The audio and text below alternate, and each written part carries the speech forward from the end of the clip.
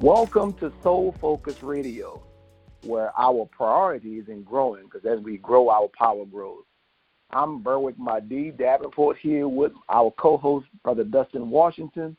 I'm excited about this show. What's going on, Dustin? Hey, good morning. Good morning.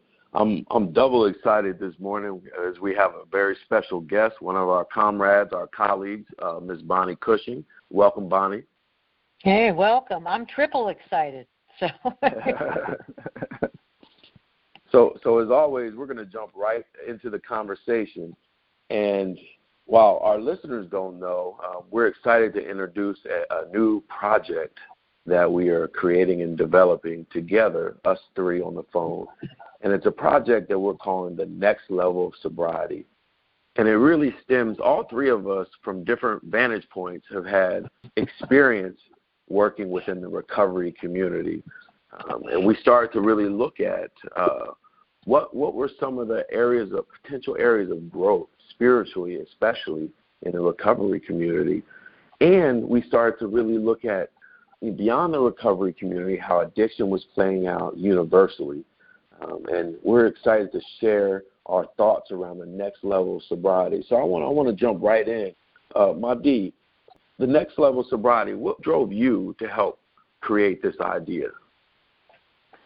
Well, what inspired me to work with this idea is the fact that there are so many millions and millions of people who do not see themselves as being addicted, who are addicted. They're not just addicted. They're not addicted to alcohol or drugs or sex or shopping or social media, but they are addicted to suffering. And that addiction is so apparent that so many of us are so addicted to struggling and conflict and fighting, and we thrive on it. We need it, and we don't realize how addicted we are, and the fact that we are not focused at all on really living a powerful, exciting, healthy, and happy life. And so the next level of sobriety is really about being sober beyond abstinence. And it really is challenging us to look at our ability to use all of the resources within ourselves, all of our talents, our brilliance, our genius, to benefit our life, to bring us to fulfillment. I see that as the next level of sobriety, and I think that until we reach that next level, we really are still drunk. If you can't maximize the full potential of your life, in a lot of ways, you're still drunk. You're drunk off of ego. And Bonnie, how would you add to that? What drove you to help be a part of this process of the next level of sobriety? Well, there were a couple of things that really inspired me and animated me, gravitated me to this work. One is, as a participant of a 12-step recovery program and having struggled with drugs and alcohol myself, I noticed that although there were a lot of parallels between the work I've done against oppression or to undo oppression, that in the recovery community there was no connection with the individual, with the context in which we live. And so that pinched me in some ways because I've been deeply involved in social justice movements in my life. And in the social justice movements, I felt pinched in that we're trying to collectively create a healthy society, and yet we ourselves were not healthy at all. And all of the things that have pestered and have denied us the health that we crave has been showing up big time in the collectives that I've been a part of. So the idea of connecting a healthy self with a healthy society and a spiritual basis upon which to grow out of all of this was missing for me. And so the next level of sobriety brings those two worlds and perspectives together. It's very exciting to me. Beautiful. Thank you. As well, many of our listeners know that I'm also in recovery. I'm coming up upon 2 years in recovery myself, and this is not my first go at recovery. I've been in and out of treatment centers and 12-step meetings pretty much since I was 15 years old. And, one of the things that I've noticed that has really pained me as I attend 12-step meetings now, is that there's so much talk about God being outside of ourselves, and a lot of self-defeating language and self-defeating behaviors. Many people are still engaged in what we would call ego-based behaviors. And, one of the things that has struck me as well is how many people, for me, the 12-step process was a critical part of the recovery journey for me, working the 12 steps of AA. But I see many people come into the rooms and still don't even work the 12 steps. And just, seeing people not living to fulfill their highest potential, what stands out for you? And what do you see as the cause behind that? Let's go back to Mahdi. Well, I think that the cause of that is simple. It's simple, but yet it's complicated. 95 to 98% of all of our mental activity and all the things that we do are unconscious, part of our subconscious mind. And most of us have no clue that whatever is in our subconscious mind is what we're going to recreate over and over again in our lives. And until that's somehow shifted, it remains the same. In other words, we can consciously be having this conversation. We could consciously go to meetings and talk about being sober, but unless we shift the paradigm within ourselves that supports us unconsciously doing things that keeps us in the stream of being drunk, I like to use that word, but not in terms of just alcohol, but the idea of not being in our sanity, because recovery is supposed to be the idea of recovering your sanity. So we in a stream of really sort of unwell-minded behavior that keeps taking us toward what we don't want, and we have basically succumbed to it and just say, well, this is just how it is. We're going to just ride it out. But we have to do something to transform how we think on the subconscious level, because that controls the bulk of our life. And Mahdi, you worked in the substance abuse industry, correct? Yeah, the first part of my career, I was in substance abuse in Louisiana. Substance abuse counselor. I worked in it for like 10 years in the substance abuse arena. And what I saw was the same thing happening over and over again. It's like being in the matrix, a reoccurring. And you could see that, when I say 95 to 98% of all our actions are automatic and they're beyond our consciousness, it just happens over and over again. It's like a loop. Most people are on that loop, and we don't understand that if we don't shift that, everything stays the same. Wow. And Bonnie, you and I have talked a lot about this, but this notion in traditional 12-step communities of seeking a God outside of yourself, which keeps us disconnected from who we are, the divine nature that we all hold. How do you see that playing out as a hindrance towards the next level of sobriety? Well, I do want to say that the 12-step program has been very good for me, and I'm about 7.5 years into the recovery process for myself. But I've seen, and this speaks to the idea of God being without instead of within, is that the program begins with admitting that you have a problem, but it never moves beyond that. We have to hang on to this ruined identity that we're given. And I think that's very problematic because it prevents us from seeing our true divine nature. That we have to hold on to that ruined identity. Every meeting begins with an admission. And so we stay in the problem while we have certain steps we can take that will keep us from picking up again. And this also speaks to social justice work and racial justice work, is that, the best we can hope for is not picking up racism and not picking up sexism and all of the other isms that, we destroy each other with. And it keeps all of those systems in our society in place. So the next level is going beyond this ruined identity, going deeper, seeing how we were handed this and we were socialized into this, and being able to embrace our divine identity, which is our true identity. That's so powerful, Bonnie, because that's the thing that has been programmed into our subconscious mind, this ruined identity, that there's something inherently wrong with us that we will never fix. So once we're a sinner, once we're ruined, we're always ruined. Once we're an alcoholic, we always ruined. We always are going to be whatever our problem is, whatever the thing that ruined us is. And I agree with you totally on what you just said. Well, as we think about the next level of sobriety, one of the things that has stood out to me is there's no analysis of the impact of racism or sexism.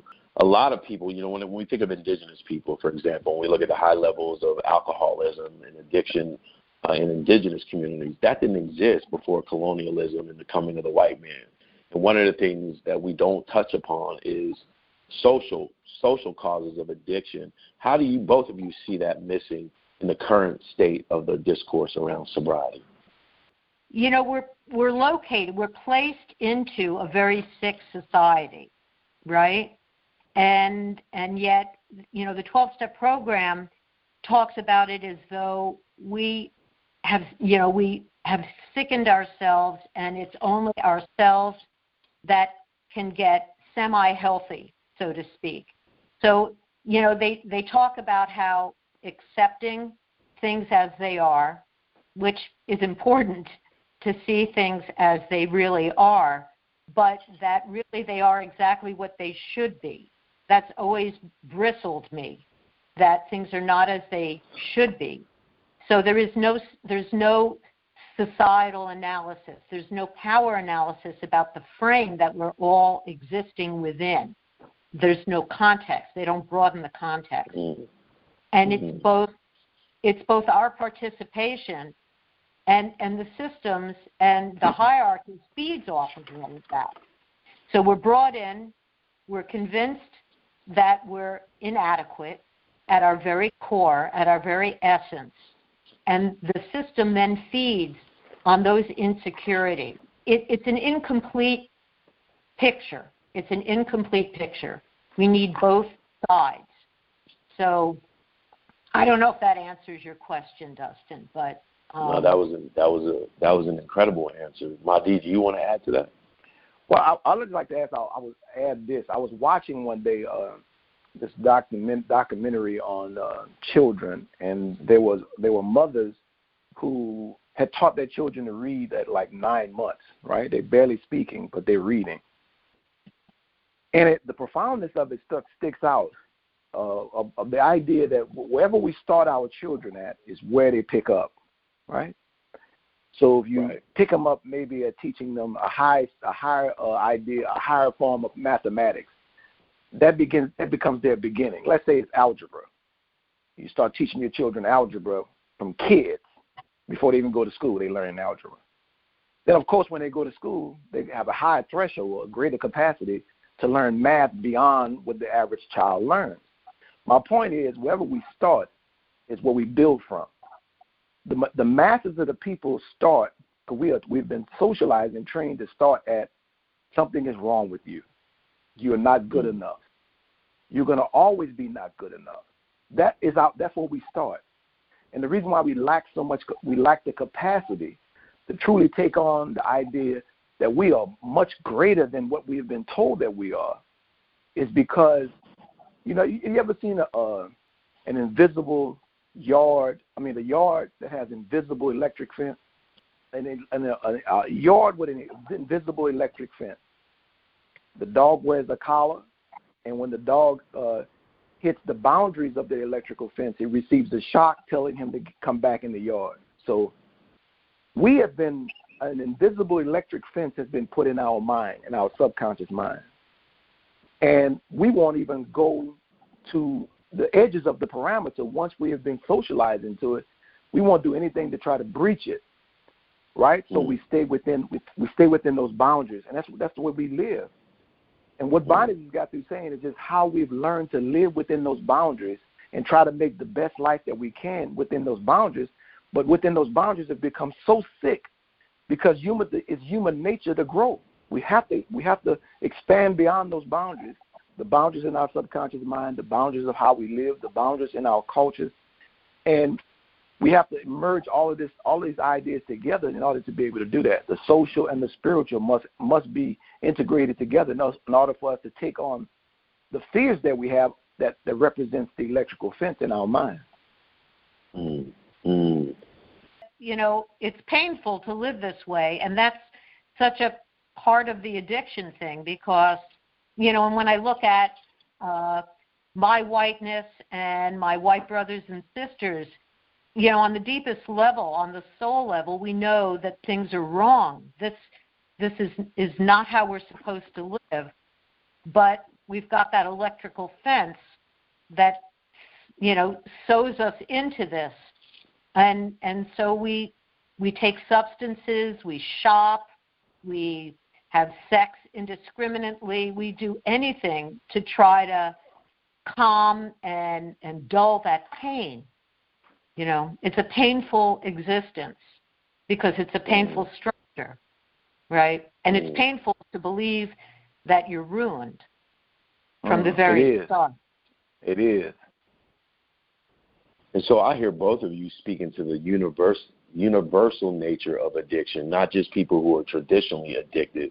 And both of you have alluded to addictions to struggle, conflict, being small, anger, whiteness, insecurity in the movement work, in the social justice movement work. Yes. How would the next level sobriety impact the anti-racist movement, the social justice movement that exists, and take them to a higher level for both of you? I'll start with Bonnie and then come back to Mahdi. Well, I've been thinking about this, and, you know, I think that the hierarchy, we just recreate the hierarchy within our movement and within our collectives. We think the best we can do is maybe reverse who's on top. We're unable to see a world where nobody's on top and no one's on the bottom, and that this is that we're connected. It's an illusion that we're even separate from each other. So we're competing with ourselves. We're knocking ourselves down in this way. So, you know, to look at it as, you know, to really address the linear and the ordinal way in which we live, because we bring that right into our movement, and it destroys the movement and the power of the movement, and it destroys our own individual power. All right. And let me follow up, Bonnie. How have you seen that play out in the movement specifically? And then thinking about what you know participants will experience in the next level sobriety workshop, how do you see what they will experience start to address what you've seen play out? Well, you know, I see in the movement, I've experienced the competition, the constant competition, the desire to make other people wrong and to prove that you're right because you have to be right, to instead of celebrate other people's advancement, development, and growth, you have to try to cut them down. I mean, and in particular in all white spaces, you know, we could be in a circle and we're trying to heal from our whiteness, and it's like a circular firing squad, you know, the way that we pick each other off. I've just been reading about the women's movement and the women's march and all of this stuff that's, you know, splitting up there. It's just crazy. I mean, we don't even need to have an oppressor because we've internalized that and play it out with each other. So it's not a healthy environment at all. Next level sobriety really starts to address why it is, the insecurities and the fear and the ego-based behaviors that keep us locked into this. And it can free us up from needing to compete with each other, with needing to push people out of the spotlight so that we can enjoy the spotlight, feeling as though the spotlight is a dot that can only contain one of us at any given time. Right. That's good, Bonnie. That's real good. And Mahdi, what would you add to that for folks who are in the movement? Well, I would add the simpler thing that says that people of color struggle with some of the same things that she talks about that white people struggle with in the circle when they are trying to come together to deal with a lot of these social injustices. We've internalized that we're not good enough on a whole nother level, and we really go at each other. And until we set for our sights the idea of undoing the programming in our subconscious, which, by the way, controls 95 to 98% of our behavior. That means we can choose consciously to turn left today, and we can make a big deal over the fact that we turned left. But 95 to 98% of the time, we're going to turn right. And right is taking us down the road where we don't want to go. But we will celebrate the fact that we turned left one time, or 5 to 2% of the time. But 5 to 2% of the time turning left will not bring about a different result. The results are going to come from the fact that we turn 95 to 98% right, and right is going the wrong way in terms of this analogy. So we have to start working on undoing this internalized programming that's deep in our automatic mind. And if we don't transform that, there's no real reality about transforming institutions. Where are we going to get the model from of health to be able to see how an institution could be different if we're not modeling it ourselves? If we're not demonstrating how to work with each other in a way of harmony and peace and love and really pushing and supporting each other, reaching the highest level. Wow. Yeah, we're coming up at the end. Any last words from either one of you? This has been a very stimulating conversation, and I already know we're going to have a follow-up podcast to this one. Any last words? Reach for that next level of sobriety. You know, there's so much more to you than fighting against stuff. You know, all the time we spend fighting against stuff is time we don't spend creating anything. Think about all the time we've invested in fighting and marching and protesting. What have we created to take the place of the things we're fighting against? See, the next level of sobriety is really about that. It's about, okay, let's get sober enough and well-minded enough to start creating something for ourselves that really demonstrates how life can be, not just how it is. Bonnie? Amen. You know? Yeah. Amen. Amen. Well, I appreciate and love you both. Thank you so much. Thank you. As always. Thank you. Thank you. Thank you. Thank Stay y'all. soul focused. Beautiful conversation. Stay soul focused. Yeah. Peace. Peace.